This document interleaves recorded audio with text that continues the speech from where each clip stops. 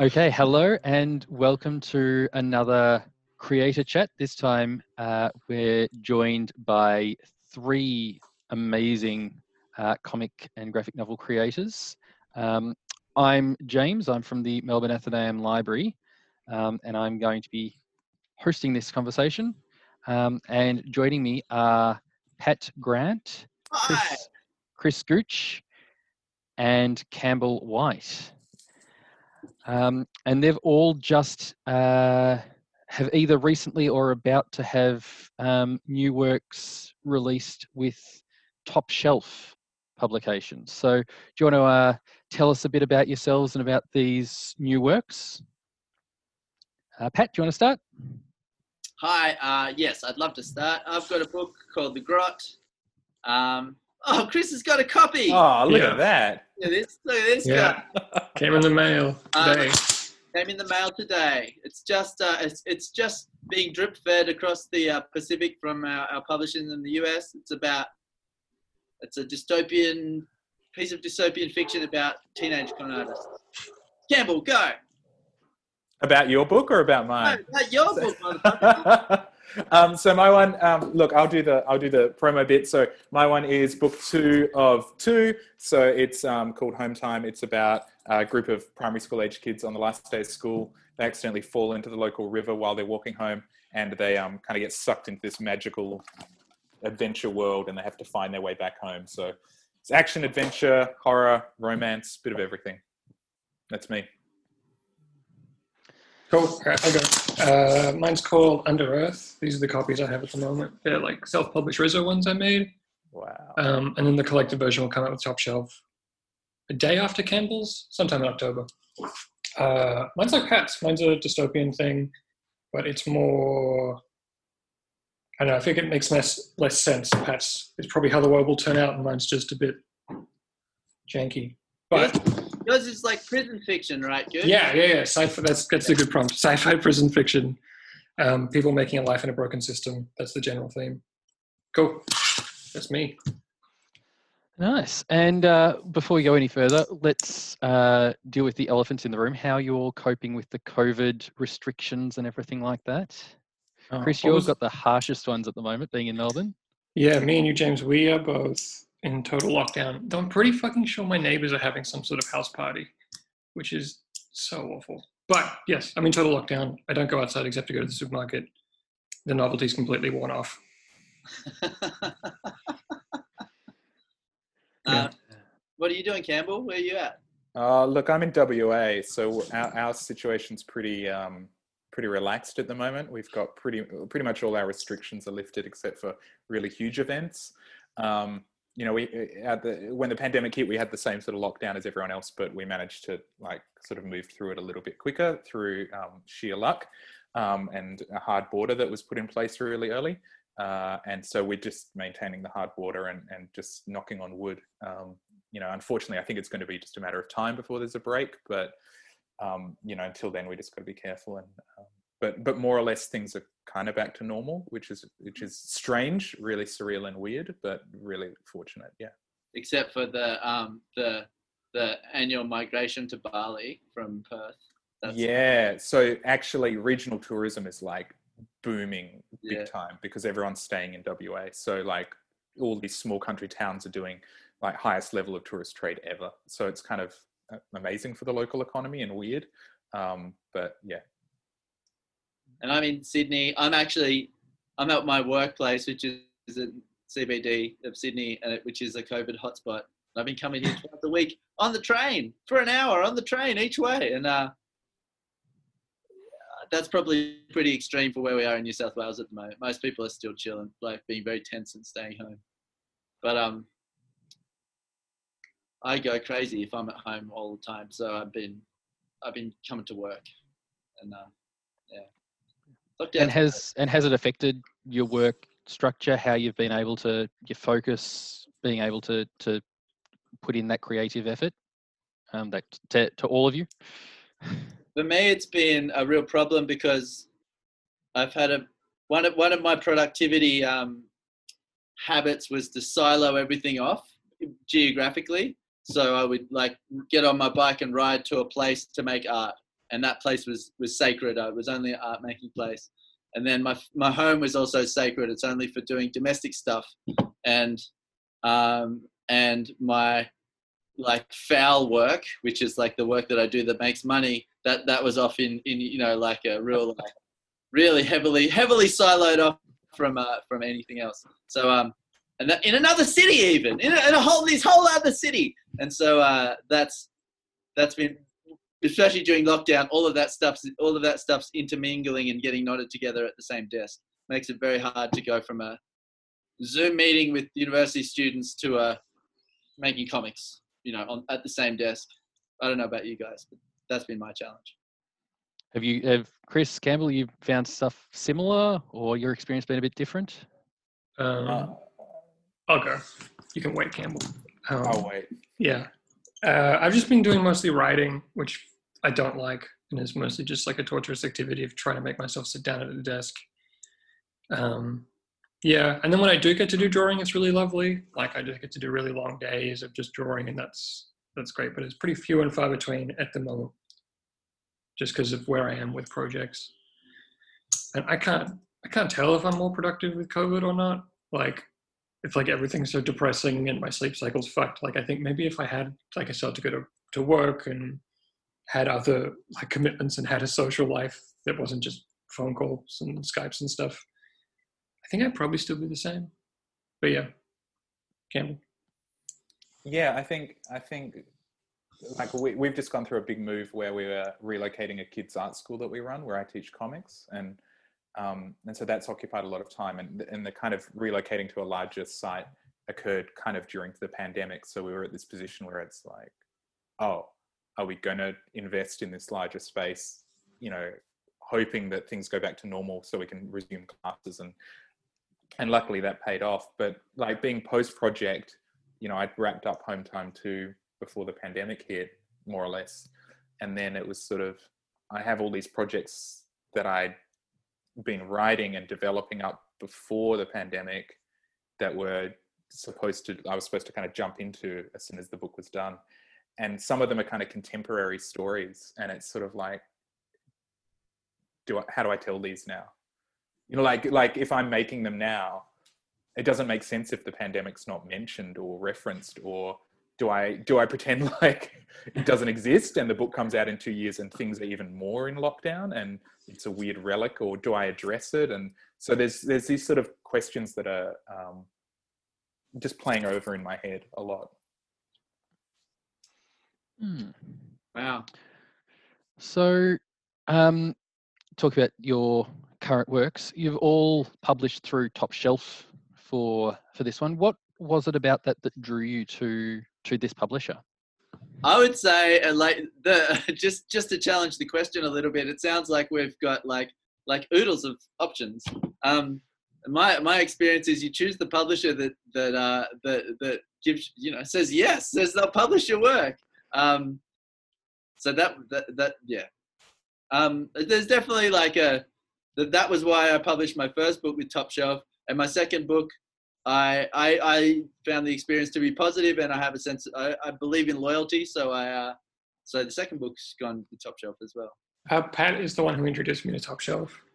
I don't know if I had like he was saying, it was sort of like they were the one who seemed interested and followed through. But since then, I've had a lot of people be like, oh, I think your work fits with the publisher. Like they think it's a good fit. Yeah, I did love them as a teenager. Like that's something. Like, so that was really nice. Like they publish maybe my favorite comic ever, From Hell. So that was really cool. That was a weird experience of like getting the thing that I really wanted as a teenager. And I think I just assumed that if you were just like published by the people who published From Hell, you'd be a millionaire. And like I was still working at like the supermarket. So I don't know. It was one of those weird expectations meeting reality moments. But they're great. I like them. I like working with them. I'll keep working with them. They're good. Yeah, I'd originally wanted an Australian publisher for Home Time, because it's like I'm Australian, the work is set in Australia, it's about Australia.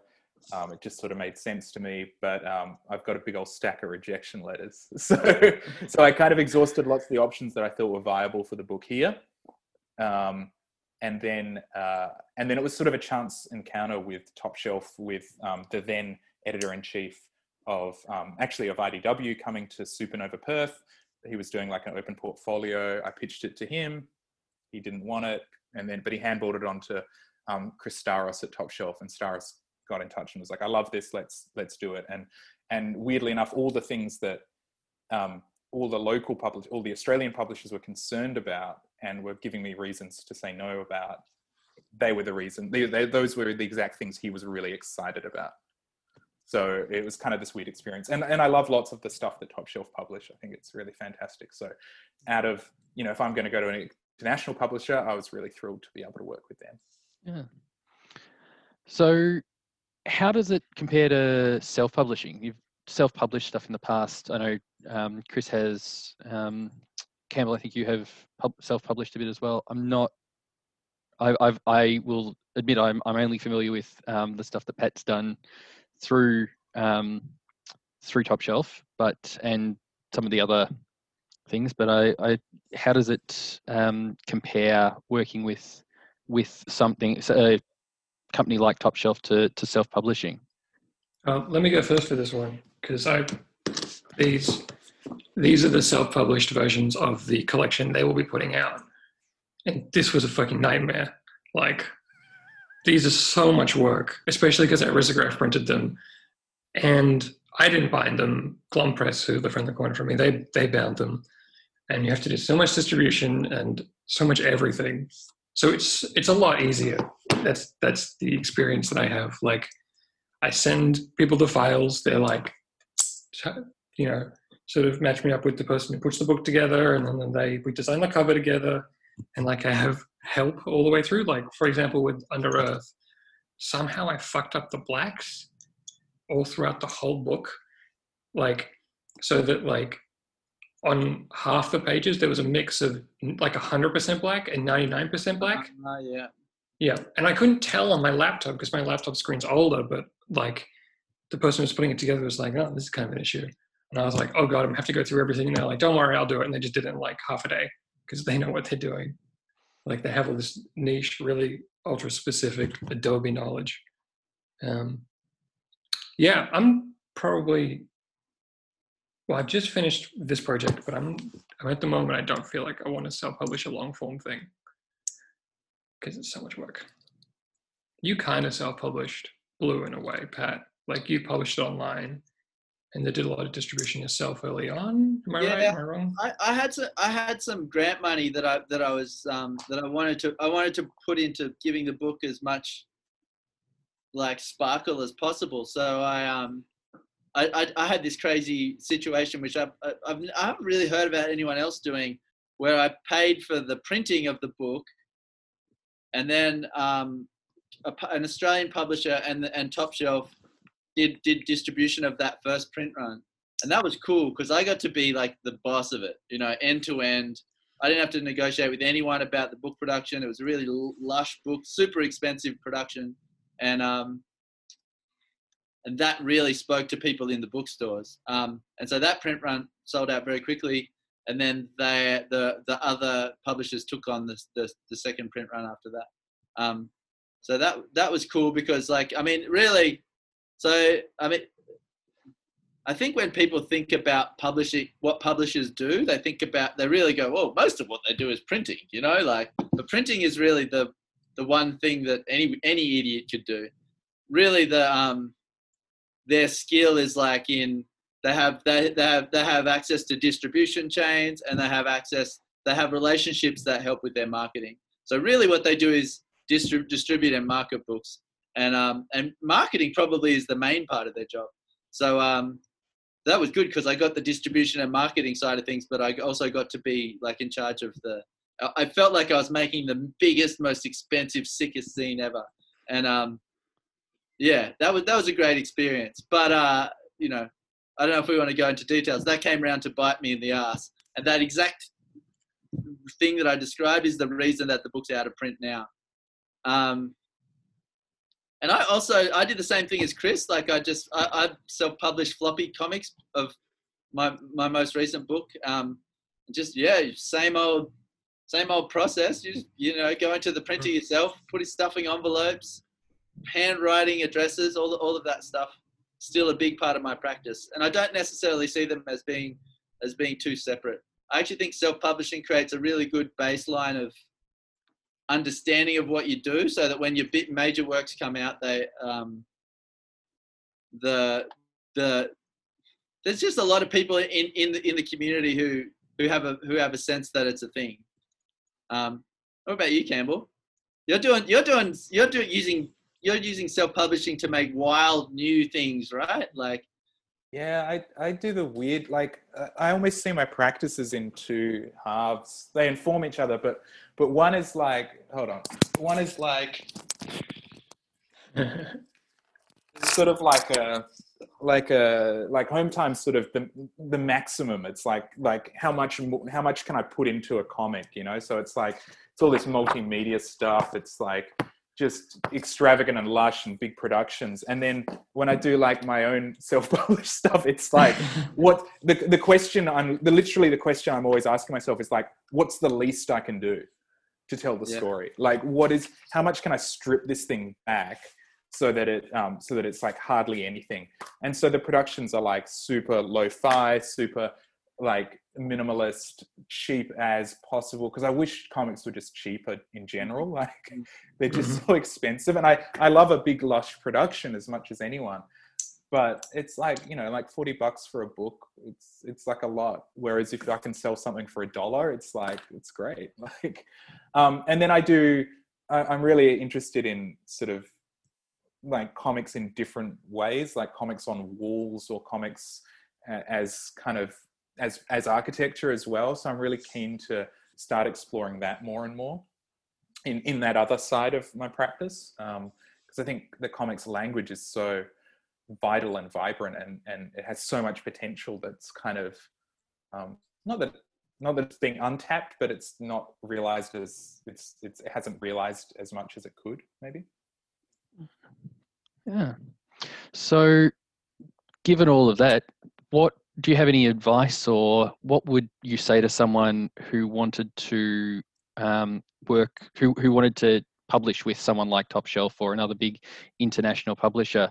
Any tips that you could give them? You want to go the other way, start with Campbell this time?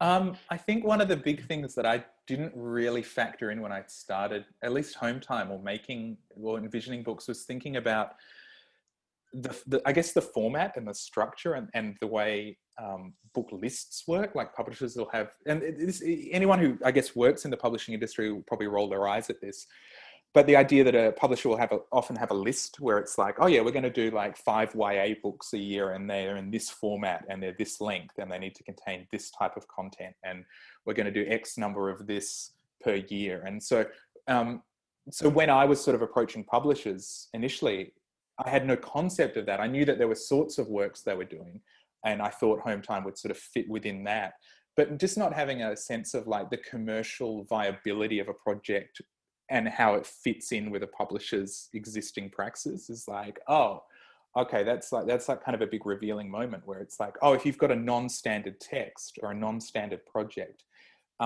it's just not going to be as commercially viable and attractive. The flip side is, it's going to be incredibly wildly fulfilling for you to produce and create in those sorts of ways. And there's going to be something vibrant and unique about it, but it's also a huge risk. And more or less, publishers are incredibly risk averse. Their job is to like make decisions that limit the company's like financial risk. And so, you know, having a bit of an understanding of who you're pitching to, what they already do, and, you know, a realistic understanding of, is your work actually up to that level? Like, if you saw that on a shelf alongside the other projects that publisher prints, would it fit in? Would it slot in naturally? And if not, like, there's so many avenues for your work right now that it's like, oh, and the other thing is, make small works. Yeah. Start with little things. Do a 1-page thing, and then a 2, and then a 4, and then an 8, and a 16, and a 32, and build your way up. Don't start your epic from day one. Anyway, that's my idea. What about you, Chris? I don't know. I mean, it's like what you said before, like you go with the one that chooses you. Like that's the experience I have. Like that said, like when I was doing my first comic bottled, I certainly had like Campbell was talking about, like the stack of rejection letters, which were mostly just like emails that never got returned. The only success I've had, or the most success I've had in terms of pitching a comic, is like as a thumbnail draft. Like I'm at the moment, like this year, the thing I'm focusing on is trying to get better at pitching stories, like making documents that are easy to read and blah, blah, blah. But that was not a strength I had at all when I was first making comic books. So I think like I actually submitted to Top Shelf twice. I did like an open submission that had like a friendly rejection letter. And that was mostly like, that was like the first chapter and like a synopsis. And then what got them to pick it up was Pat's introduction being like, hey, please read the whole thing, or please read this, or look at this, or whatever. And then them being able to read all of the comic. It wasn't 100% finished. What I gave them was all the line work at that point. So I still need to do revisions and colors and stuff. And the way I pitched my next book to them was that I don't know how to describe it. I did like detailed thumbnails. So like a readable comic, almost like what Campbell's talking about with his more zine stuff, like the $1 comics, like trying to make it as pared back as possible, but still maintain composition and readability above everything else. And that seems to be like, that seems to compensate for my inability at that time to not be able to pitch properly. Hopefully, like that's so much of an investment of time. It's not really a feasible thing. I feel like probably for everyone, like for the three of us, like the thing we're trying to do now is find out how you can fit comics into the rest of your life. Yeah. And like how you can make, like how you can increase your output without having to increase the amount of time you spend drawing and writing, because probably we all spend the most amount of time that our lives afford making art. Yeah, you're up, Pat. I actually think an international publisher is incredibly powerful for an Australian artist. There's this weird kind of amorphous prestige that comes with it. One piece of advice is like, if you think the relationship with the publisher is going to sort of fulfill you, like make you feel validated, then you're really setting yourself up for disappointment, because while they do have your interests at heart, they're not there to nurture your practice. Actually, it's a transaction. It's a transactional relationship to a large degree. So like, they're probably not going to help you make your book. You know, they're probably not going to like, they're going to help you sell it. They're going to take it when you hand it over to them. They're going to like put it into the pipeline. But like, I think I've definitely had a lot of I hear a lot of stories about people who kind of like a year after they sign a publishing deal, they're kind of a little bit disappointed at, like, you know, that they're not being supported in this holistic way, because I just don't think that's not how they provide value to the world. Actually, that stuff is up to the authors. But a piece of advice for an Australian author, I think, and this has kind of really come into light recently, and looking at all three of us and how our careers have progressed, our publisher doesn't necessarily have a very good marketing machine in our country. So it's what that means is we sell books all over the world, but we probably don't have as much of a profile or presence in our own country to get that sort of stuff, like really good relationships with Australian libraries or Australian schools, or perhaps or even like Australian media, and in a way that would kind of create those side opportunities that end up being really how you get momentum for your books, but also how you make money. You know, like speaking events and you know, like writers festival events and stuff like that. So give it when I go into my third graphic novel, if that ever happens, I think I'm going to retain Australian rights.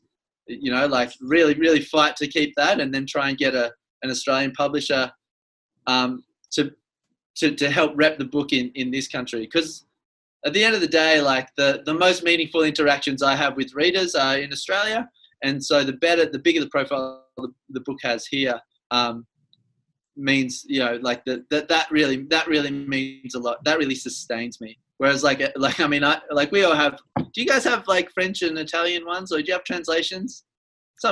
French in 2021. So not yet. The whack thing about the translations is I mean, there's zero feedback. It's like the only feedback you get is a check. Really, so that might as well, as far as nourishing you as an artist and helping you understand that your work is having an impact on people, that the translated versions are so abstract that they're meaningless in those terms. Yeah, so that would be I reckon for an Australian author, working to maintain an Australian presence is really important. Actually, Campbell, hearing what you said, I think if you had gone the other way around, if you had gone for an American author but kept the Australian rights, and then gone back to those same people who rejected you probably would have got they probably would have taken it on. Yeah. There's a high likelihood, and we see that with all creative practitioners in our country, is that that story repeats again and again. I had to go overseas, find some success, and then the local community and industry accepted me. And it's like that time and time again. And I don't know how we break that, but I think exactly what you're saying. One of the big challenges the three of us are definitely facing is that kind of a bit of a lack of local support or national support, where it's kind of, sure, the books are in bookstores, which is great, but there's all of that ancillary sort of stuff around having a book that is actually what financially sustains a practitioner. So it's festivals, it's launches, it's speaking events, it's being on writers' circuits, etc. And all of that stuff is so much more accessible here for us. So if I get invited to go to a festival, if I get invited to go to, I don't know, TCAF or something, it's I've got to plot a 2-week trip there, and it's thousands of dollars worth of flights and accommodation, but if I get invited to go to a fest like the Melbourne Writers Festival, it's I can do that on a weekend, and it hardly costs me anything. And so there's this huge economic barrier as well to gaining traction. So following on from that, how have you gone getting your books into Australian libraries? You said you've been, it's Top Shelf doesn't necessarily have the presence in Australia, but have you been reasonably successful? And do you have any tips for other creators looking to get into libraries, or for librarians looking to expand their comic collection? I have no idea how my stuff gets into libraries. It does sometimes, the libraries that I grew up reading comics at, that's how I was able to read lots and lots of comics as a teenager. They have my book, which is really great. And in the last year, I spent a bunch of time, because this was partially funded by state government arts funding, and part of that I did a bunch of community programs, things like that. So I did a bunch of work with Melbourne libraries, Northcote, and I did some at Turek, and etc. And then I did work with you guys as well, the Athenaeum Library. I did a residency there. But all of that has mostly come from me emailing individuals, or you guys, individuals emailing me. I have no idea how libraries work, honestly. I'm pretty certain the comics, all the comics that I read as a kid, were just one person's taste, particularly the manga. It was just a really specific bunch of early 2000s, 80s, 90s manga, lots of Rama and stuff. It just seemed like one person choosing all the manga. I don't actually know how libraries function. But if I had any advice, I suppose it would be that I have been surprised and encouraged by how receptive people are. Of course they are. The librarians, they give a shit. Just emailing and be I would like to run this, or are you interested in this?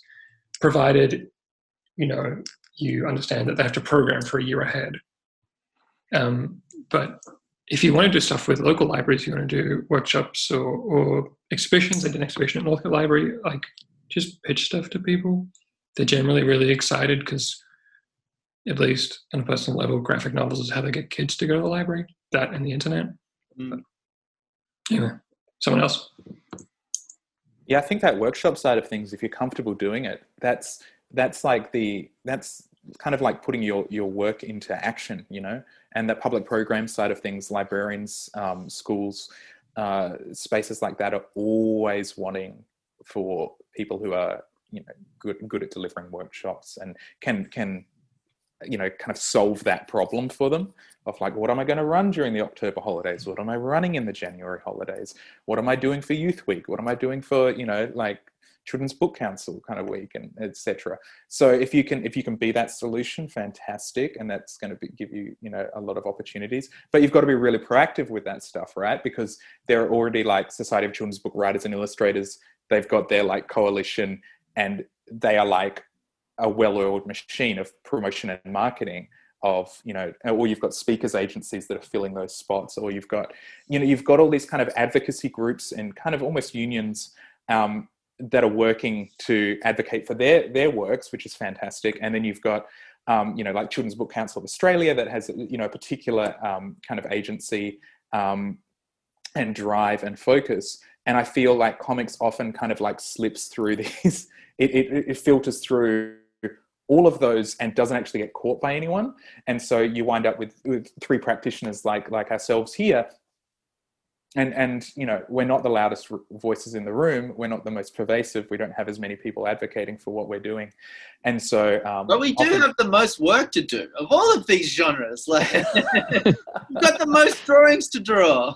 We do. The amount of labor, you know, and kind of, I guess, the works are so intertextual where it's like, yeah, we can talk about writing, we can talk about prose, we can talk about illustration, we can talk about, you know, kind of transmedia stuff. We can talk about all of these things in a way that I think no other literary form can, no other written, you know, visual literary form can.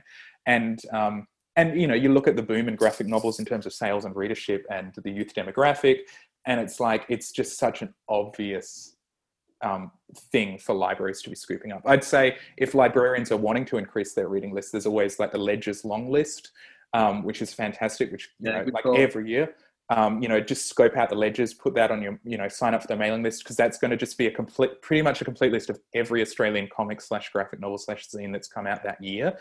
And obviously you can't afford to buy all of them. So there's the short list, and then there's the, you know, the winners. And then what Queenie Chan is also helping put together like I'm sorry, I forget what the name of it is. The comics database. Which is like incredible, you know, it's incredible as a spot to go to, because like Children's Book Council of Australia every year put out their list of like, it's essentially a buying list for lots of libraries. They just go and they just click yes to all of those and buy it.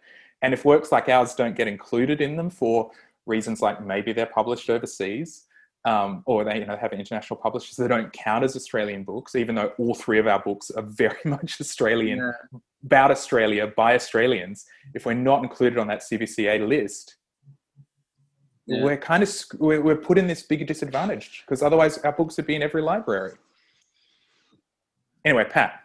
Librarians are incredibly devoted and incredibly curious people. That's been my experience. And so librarians, like it doesn't take a lot to get a librarian to raise their eyebrows and start leaning forward when you're telling them about what you're doing, especially because we're making comics, and they know that they need to get kids in there. They need to sort of activate newer and younger readers. So yeah, I think that's something I need to I need to sort of develop, is like building up that rapport with librarians. Well, Chris, you touched on it before about the artist residency that you did with the Melbourne Athenaeum Library and the workshops you did elsewhere. What would you say to librarians who are interested in running events like that? What worked, what didn't? You know, how's the best way to handle those sorts of events? I don't know. I guess it would depend on what they want out of it.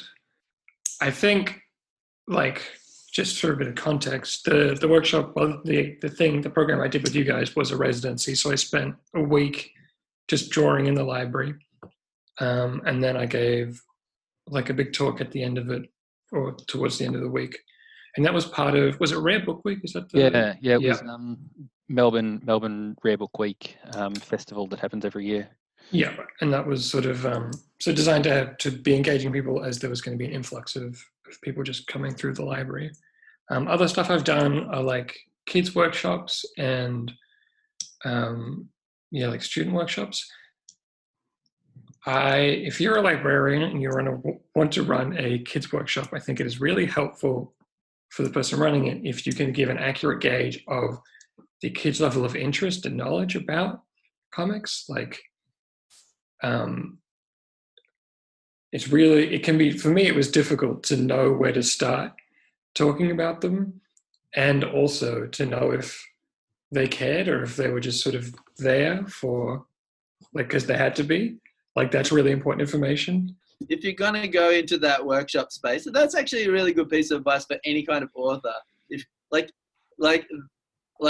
people are going to be asking you all the time. Once you open the floodgates, people are going to be asking you to do workshops all the time. They're going to say like, oh, can you come to this writers festival? We'll pay for a plane ticket. And then they'll go, and we need you to do 6 workshops. And you'll be like, oh, okay. But then there's this secret, you have to develop a workshop program that is like 6 different workshop designs for 6 different age groups. And but you need to be able to improvise them. Like, you need to be able to activate any one of those 6 at any given time, because you do never know who's going to walk through the door and sit down. And sometimes you'll be like, okay, today I'm convincing a bunch of women in their 60s that comics is worthwhile. Comics is a worthwhile story. And then today I'm doing the same workshop for a bunch of 6-year-olds who don't know how to write yet. So like, those are different. So I had an experience like that where for years and years I've been wanting to do workshops with. I do heaps of work. Like, I run a kids art school, so I'm working with kids primary school through high school all the time, doing lots of library events, lots of children's festivals, et cetera, et cetera. So I'm like pretty confident and comfortable working across those spaces. But one thing I've always wanted to do, and for years I've been pitching it to libraries and local councils, is doing autobio comics for seniors, for like retirement villages and things. Because I'm just like, man, these people have like so much knowledge and so much, like, so many stories to tell, and like, let's get them into making like little weird zines, and they've got all this time, so like, can they make funny zines? And so finally I managed to pitch to one librarian who had me coming in to do a kids one. I was like, look, I'll happily do the kids one, but you've got to let me do like a seniors one, because I see like in your programming schedule, you are working with this retirement village, so please let me do that. And she was like, oh, okay, cool. So I get there, I rock up, the seniors start arriving, and they're kind of like bemused and excited, and it's exciting. And I've got all these comics I think they'll be into kind of out, and I've got the whiteboard and I've done some stuff, and I'm like, all right, guys. And I start explaining what we're going to do today in the programming. And this one lady's like, I thought we were doing comics. And I was like, yeah. And she said, no, like stand-up comedy. And the whole group had it mispitched to them. So they thought they were doing stand-up comedy. And they were there. But they, we hung out for a couple of hours. We hung out for like 3 hours, made some cool comics. They all had a good time. But that was like, oh man, yeah. That moment of like, what are we going to do? Like, do you want to do this thing? They're into it. They liked it. That's good. I think if you want if you want me or probably any of us here to do a workshop, you just email us and then we'll probably do it. Like, that's the experience I get. Like if you want me to do a workshop, I'll probably do the workshop. Like, I don't make much money. So like, pay me to do a thing and I'll do the thing. Like, I think that's probably for most artists as well. Like, it's also just nice. It's nice to wake up to an email that's like, hey, we like your work. Please come and do a thing with us. And you get to meet new people and, whatever. Yeah, that's really good. I think it can be confronting for librarians who aren't really in some of these other spaces to go, hey, we're interested in this come, like, that can be quite a confronting thing to do. So I think it's really good that you've said that. This is a piece of advice that I got from Ben Law, when I was sitting in the audience at a panel at the Writers' Festival. And it's that being an author, you think that your job is to sit alone in your room and make a beautiful thing.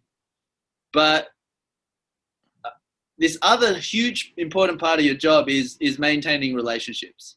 And that's like relationships with librarians, that's just, you just have to think about it as like long-term relationships, and relationships need servicing. They need you to put a bit of energy in if you want to get something back. And that's exactly the same with like comic book stores, publishers, like media. Like a classic example, right? I've got no publicist this year. We don't have a publicist in Australia, so it's really hard for us to get press. So I just begged everyone on Facebook to just help me get some press, and all of these people came out of the woodwork that are personal relationships that I've had since being at the Young Writers Festival in Newcastle in like the early 2000s, when none of us were authors. We were all just wanted to be one day, and those two of those actually helped me get a review in the Saturday paper this weekend, which was like massive deal for me. That's the sort of thing that a little review in a good paper goes really a long way. Can you see that? There it is. Woo! My dad just texted me. Yeah. It was behind a paywall. Yeah, it's behind a paywall. You can find I think it won't be behind a paywall after a week or something. Okay, I'll hit it up then. I'll send you my dad's text, Campbell. Oh, did he pirate it? He just texted me a photograph of it, just like while we were doing this interview, being like, "It's a comic book. It's working. It's working, Pat. Gooch's dad's keen." It reaches Gooch. It reached Gooch through a back channel, so that means it's working. Yeah, and actually, like one of the challenges of doing a big book, and I really feel like this is something that's been on my mind the last 24 hours is. You have to let so many fires burn in your life to focus on getting this graphic novel done, because so much of your time and energy goes into it, that I actually think I have to spend an entire year going just showing gratitude for all of the people that have supported my life over this time, and service those relationships that are gonna help me maintain my life as an author, like for the next couple of decades. So yeah, I guess it's a constant reminder for me that the job isn't just at your desk in your studio. It's your job is to connect with people. And so like a relationship with a librarian is a really important part of connecting with people. You do another form of connecting with people too, Pat. You've got the comic art workshop that you founded. So one of the things that I saw was missing in comics all around the world, but in my sort of like community of storytellers was the kind of like workshopping process that I knew about because I'd studied and taught creative writing. So it's like a literary workshop. So a friend of mine who's a creative writing teacher set up a residency program or artist retreat where we went away for a couple of weeks to do literary workshopping on our graphic novels. And so my book that's just come out, all three of these top shelf books have benefited from this literary workshopping process. So for me it was a grand experiment. It was exhausting, but it was also like the really, really beautiful and really meaningful. And again, like it's sort of it's helped create a really tight sort of network of artists who are trying to solve those tricky problems of like getting a long form comic completed. So that's what the project is. It'll be continued. I think there'll be one in 2021. Yeah, it was like a pretty profound experience, going there. The first one, I don't think I I'd spoken to you, Pat, a few times on the phone, I think, beforehand, but we didn't really know each other. And going there was, I never really knew people that made comics before then. Like, I know there's like a big comic scene in Melbourne and things, but in Perth, it just, you know, I didn't know anyone that actually was trying to make comics in the same way that I was. I knew people that read comics.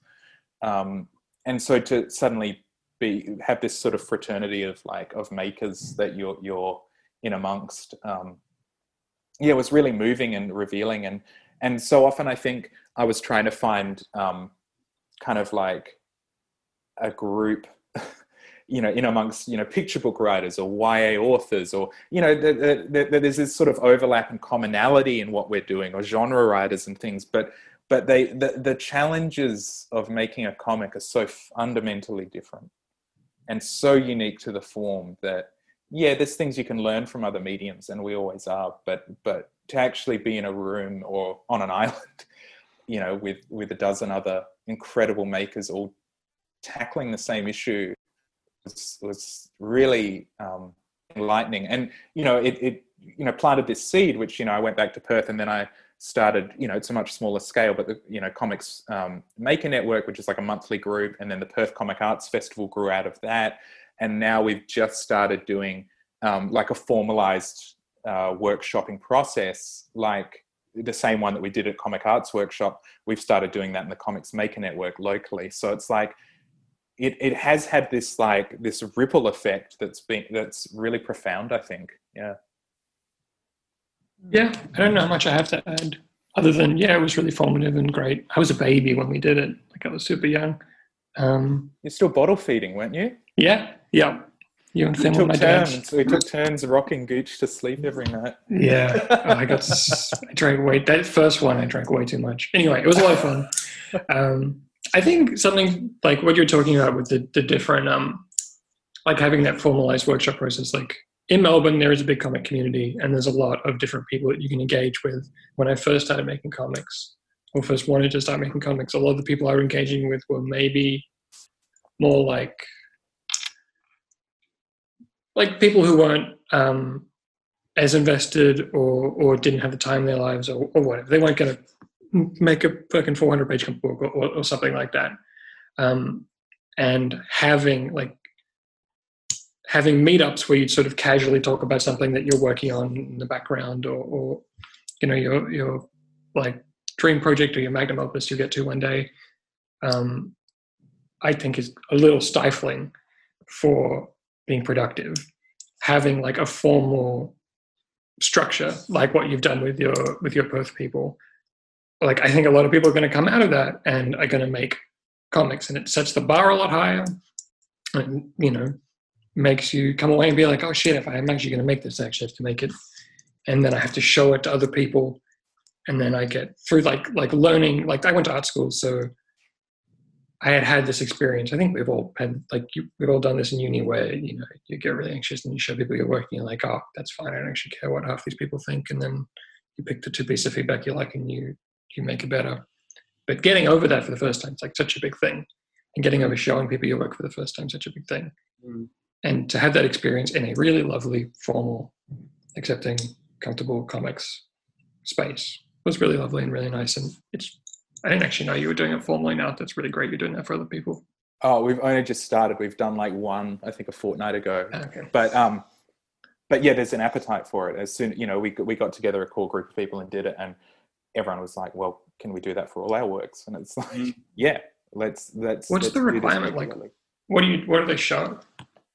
Well, you know, it's a manuscript. The first one was like 400 pages of finished work. Fuck, yeah. And then they've still got 200 to go, you know? And so it was like, how do I tighten up these 400 I've done? And how do I like round up the story with this 200 I've drafted?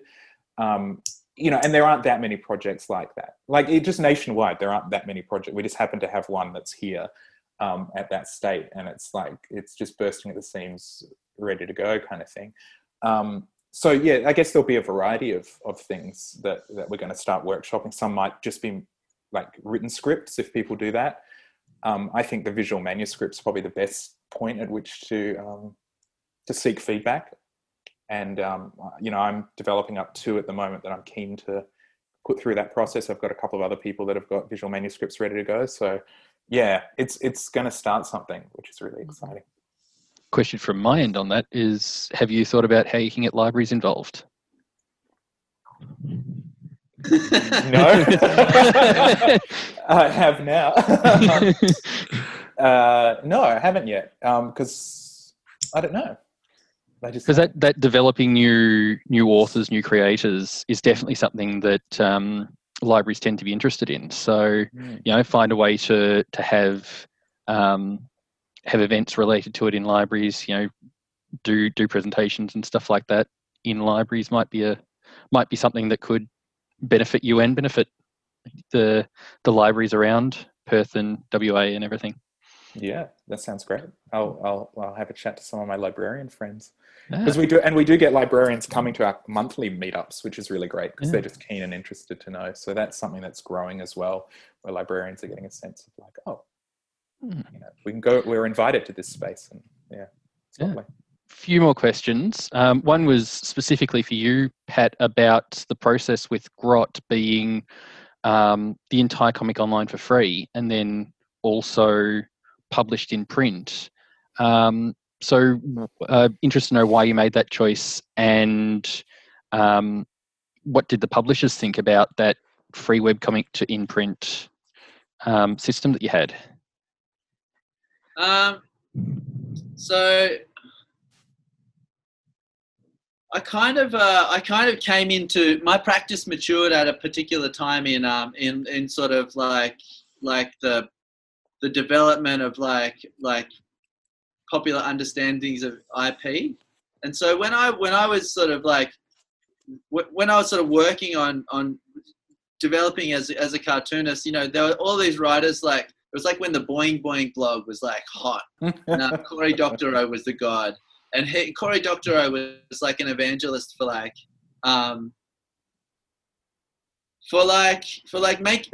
really what I took from him is that like part of your job as an author is to connect with people, and part of the way you achieve that is by getting the fuck out of the way.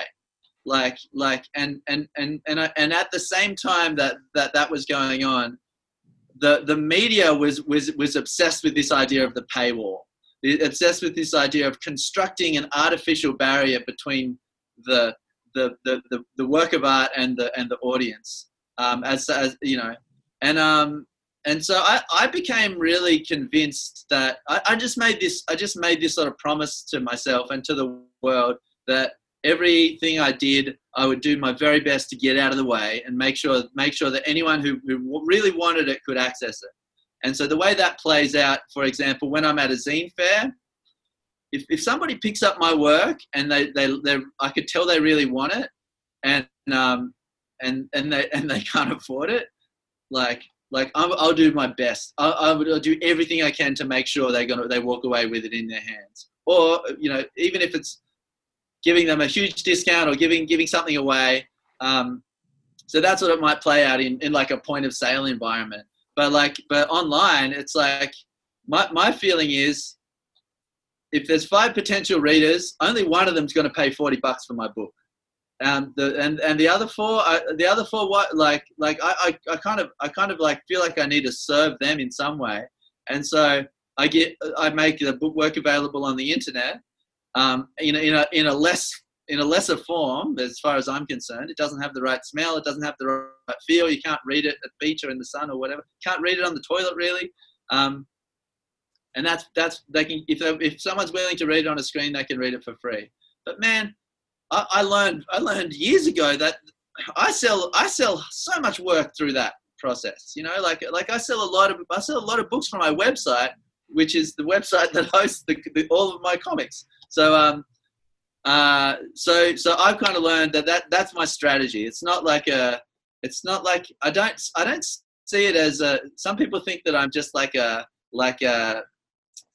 weird sort of like art communist, which may be true, but actually there's a business case for making things available online. And when I'm signing a publishing deal, I make that business case for them. I say, listen, I can show you numbers that people are going to this website, reading for 15 minutes and then buying a book, which is like I can empirically demonstrate that happens all the time.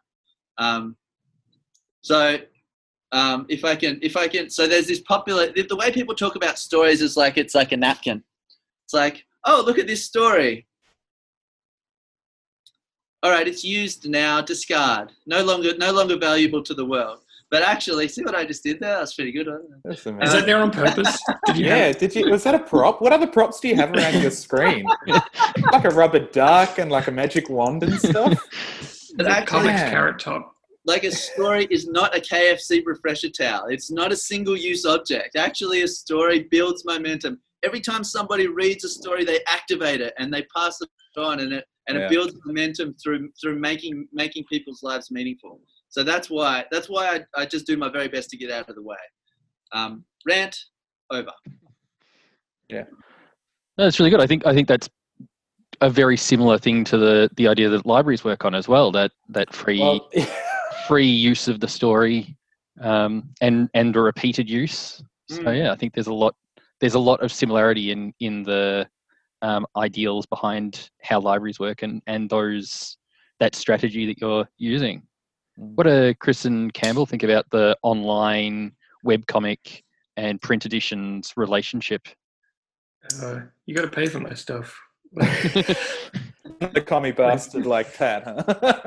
I don't know. I think maybe it's a generational thing. Like the current format is you put everything online for free via social media to generate ad revenue for huge corporations. So that's sort of how I feel. At least that's the context for my opinion of please buy my stuff. I put lots of shit on. I put a lot of content for free on these social media websites. Mostly just for me to have a diary of shit that I make. Go to libraries, get my shit for free from libraries. That's how I read comics when I was a kid. You get paid for that as well, Gooch. You get paid for people going to libraries? Yep, getting your books out. You got to sign up. I'll hit you up after this conversation. Oh, cool, yeah. Because you get like a fee every couple of years for the amount of people that borrow your book. Cool.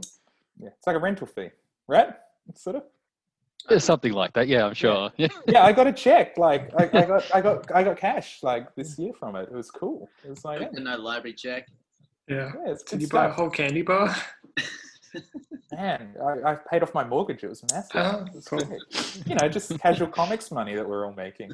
The passive income of the cartoonist. What can I say? It's really a money management problem at this point. I'm into tax minimization right now. And looking into Cayman Islands sort of stuff. And, but I think what you do, Pat, is just to sit somewhere in the middle. My book is not available for free online, but I think what Pat does is great, and I do believe it works. Because I think it works in the way that lots of people will buy the work, or a percentage of people will buy the work who've read it online. But even the ones that don't buy it then become advocates for the work later on, and can at least speak to it and speak of it. And the amount of digital creative content that I consume on a daily basis for free is like staggering, and have my entire adult life. So the idea that I can feed back into that is great. But then I constantly put unique original content online and small comics, and it is free and it's constant stream.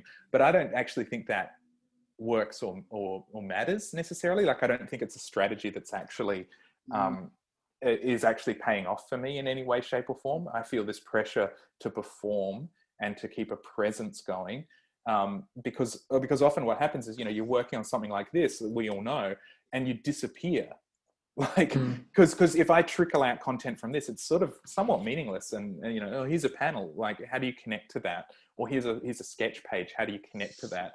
Whereas if I make a 4-panel comic like this that I can do in half an hour, people respond to that and they do like that. But whether that then goes, oh well, if you liked this weird thing, you'll go and buy this thing. I don't think it actually works that way.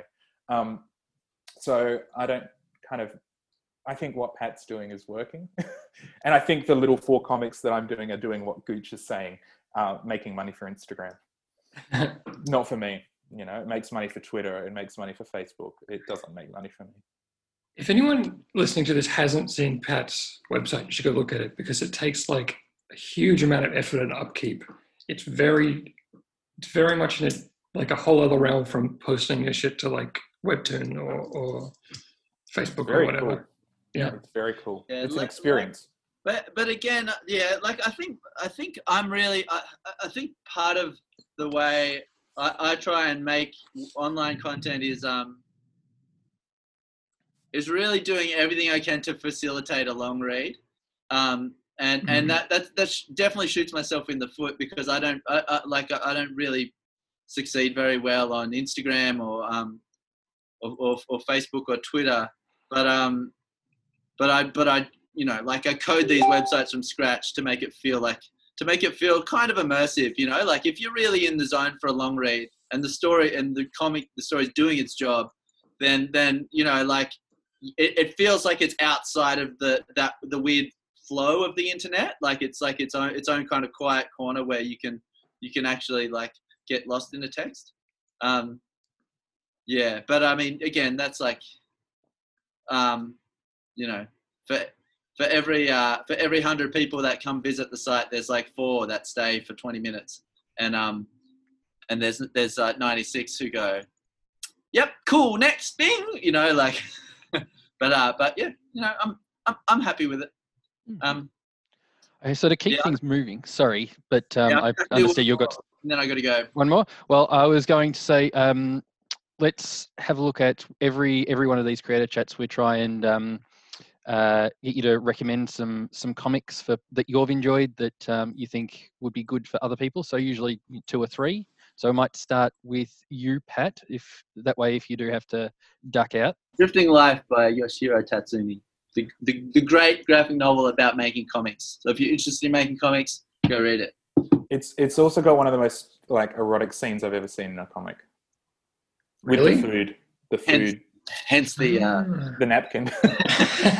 It comes out of nowhere. The book's like not erotic at all, and then this is like this one sequence, and it floors you. It's like, yeah. So that one is the one I've been thinking about. What else? What else have I liked lately? My friend Claudia, who I'm about to go on a panel with, and on a whole nother thing, has just came out with a book about why Black Lives Matter to an Australian context. Really astonishing piece of autobiographical sort of non-fiction, but it's also like she's such an incredible artist. So that's Claudia Chinyere Akole, and I think the title is Why Black Lives Matter, you know, in countries outside of America. Look it up, Google it. It's amazing. You can read the whole thing online. P.S. And I didn't have a third one. What about Meg? Have you been reading her career comics? Yeah, Meg. Thanks, Chris. Did you just? Yeah, Meg O'Shea. Real one. Definitely one of my favorite Australian comic book artists. She's in Korea right now, researching graphic novel, a big autobiographical graphic novel, which is going to be really important to her. And it's one of those books that, since I first met Meg, I've been desperate for this book to exist. I can't wait for it. So, but she's doing a lot of work sort of in and around in preparation for it. So, Meg O'Shea, she's one to look up. And then I'll have to tap out, guys. I'm sorry. So lovely. Well, thank you. It's been lovely chatting to you. All right. Bye. Bye. Don't say anything clever without me, okay? I don't want to miss out on any jokes. All right? You can actually watch this. It'll be on YouTube. Like, just watch it. I love you guys. See ya. Bye, Pat.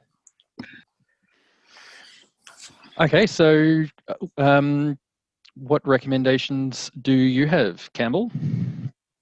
Cool. So one that I always recommend to my students, you know, primary school age kids and librarians, is Gregory Mackay's Anders series, which is through Allen and Unwin. It's really stunning. I wasn't prepared. I don't have a bookshelf behind me like Pat and Chris, so I can't reach for it. But it's a fantastic story about these little anthropomorphic kind of Australian animal characters that are in primary school and go on these incredible adventures together. Totally in my wheelhouse, and I think it's adorable. I think it's really lovely, like comics making, and I think it's really fun adventures. But I also think there's this incredible, like, understated sensitivity, kindness, gentleness, and sadness to it all that runs underneath.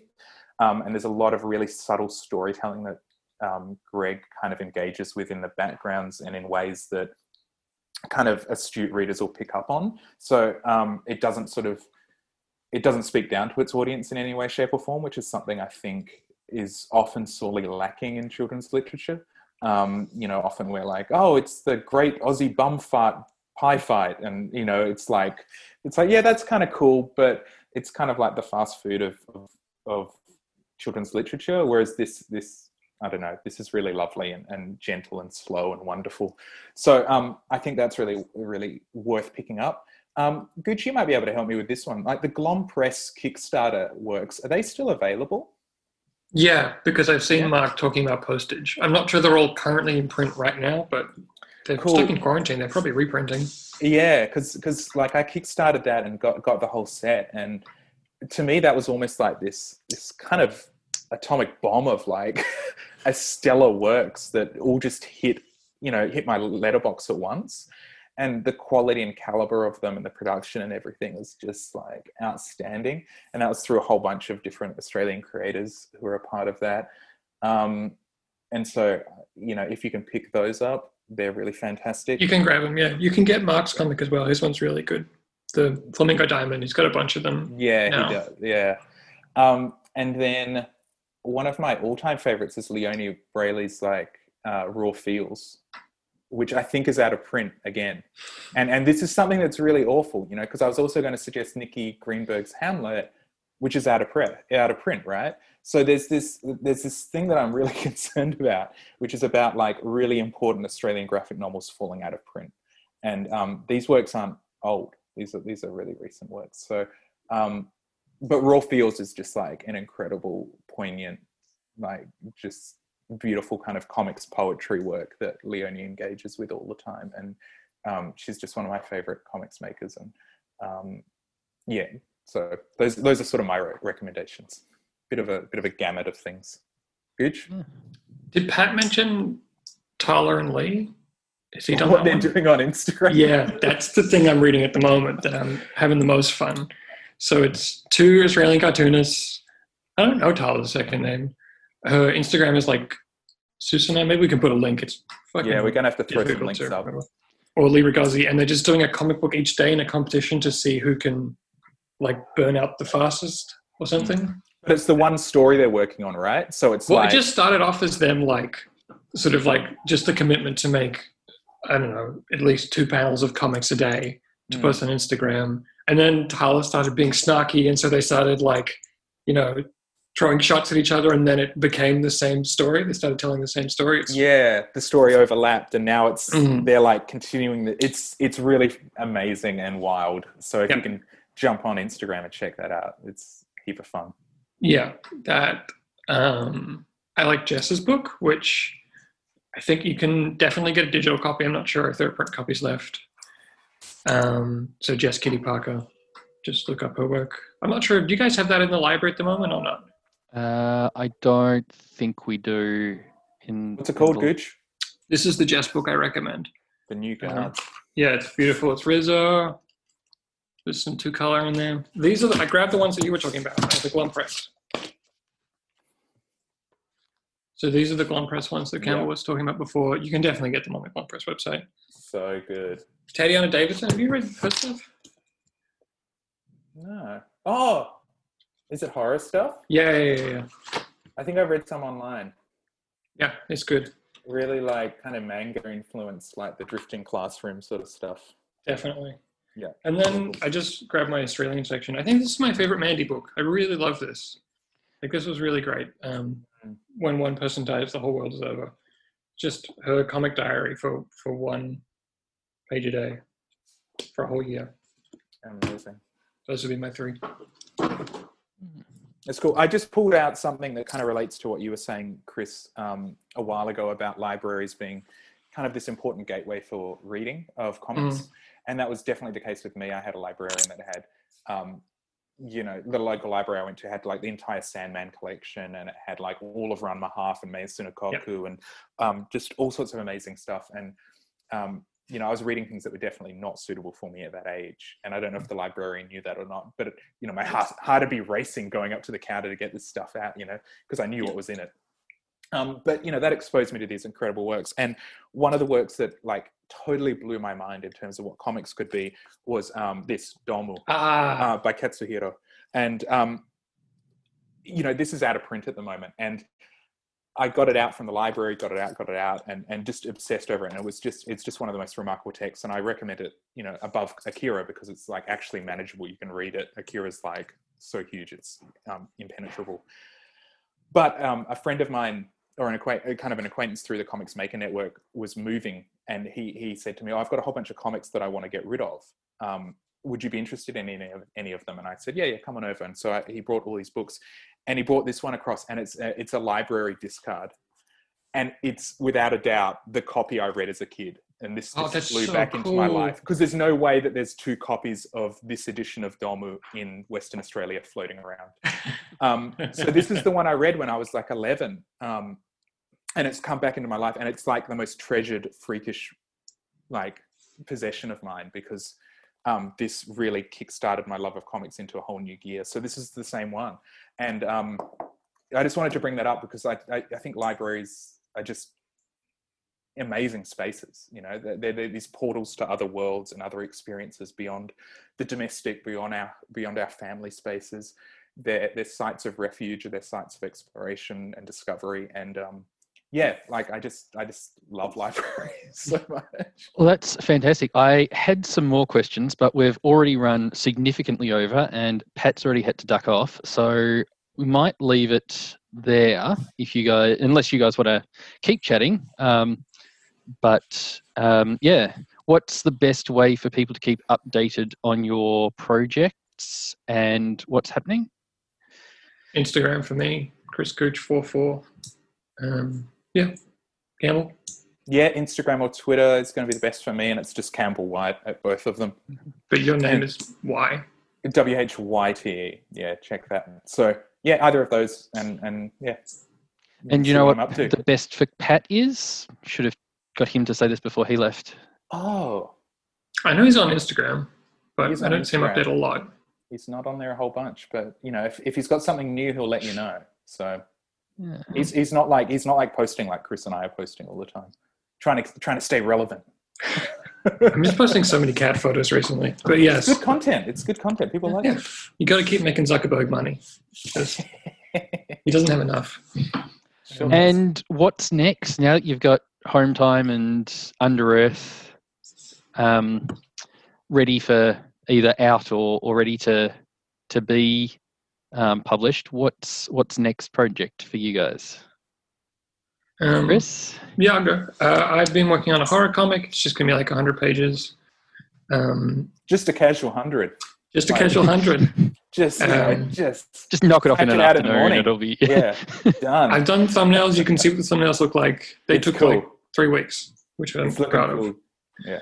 And then I have a bunch, because I'm doing a lot of writing, and hopefully at the end of the year I'll have like the scripts for 2 like super fucking long books, like 600 page probably. Wow. So I'll have 2 of those ready to go, and then I'll just spend the next 10 years of my life drawing those probably. What about you, Campbell? Sounds cool. Yeah, I got 2 series in the works that are sort of in a storyboarding phase. And one of them's called Bilbykins, which is a working title, which is about like a Bilby school kid who's like a journalist, and she's like an investigative journalist in her school and runs like a digital newspaper, I guess, and does all these exposés on things that are going on in the classroom and, stuff like that. And then I've got another series that I'm developing up called Lunar Express, which is about a girl who's just left high school, and she works at her parents' patisserie doing kind of like couriering of croissants across town. But she's super powered, and all of her friends are super powered. So it's sort of like a Sailor Moon kind of shonen kind of action adventure series. So just kind of scoping them out and figuring out how they work, and it's exciting and strange to be done with home time, because I've been working on that for like 10 years, and to kind of start something new. Excellent. Well, I look forward to seeing all of those projects. They sound very interesting. Thank you for joining us for the chat today, and for the audience, don't forget to like and subscribe and everything. We try and do creator chats about once a month now, but we've got quite a big backlog now that that you can go to, with a whole range of Australian creators. And thank you for listening. Cool. Hey, thanks for having me. It's been lovely. Buy our books. Yeah, pay me. Thanks for listening to Alia Graphic Podcast. Hit the subscribe button on our YouTube page and subscribe to our podcast on Apple Podcasts. You can also follow us on Twitter at Alia Graphic, email us at aliagraphicinfo@gmail.com, and check our blog, aliagraphic.blogspot.com, for updates, monthly roundups of news and new release titles.